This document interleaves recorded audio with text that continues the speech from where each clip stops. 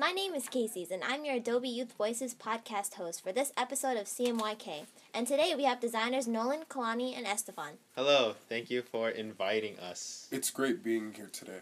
Thank you for letting us come here. Thanks for joining me today, you guys. So how did you guys come out with your concern on your button? Well, 11.3% of the world's population is hungry, and we thought that the world should know that.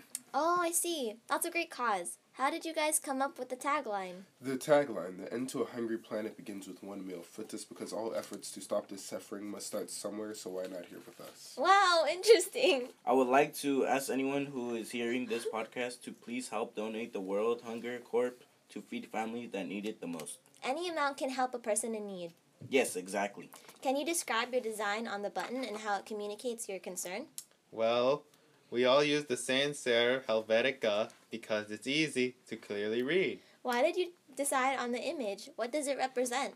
I had chosen to use my design because of how representation of how I feel and would stand out in order for people to be aware of the cause. What would you say is your key pattern or color between all of your buttons? We all use different colors but had great contrast between each other within the button to have an eye-catching look. Some of us use white space, while others try to blend colors. Oh, I see. Well, I would love to ask more, but I'm afraid we're out of time.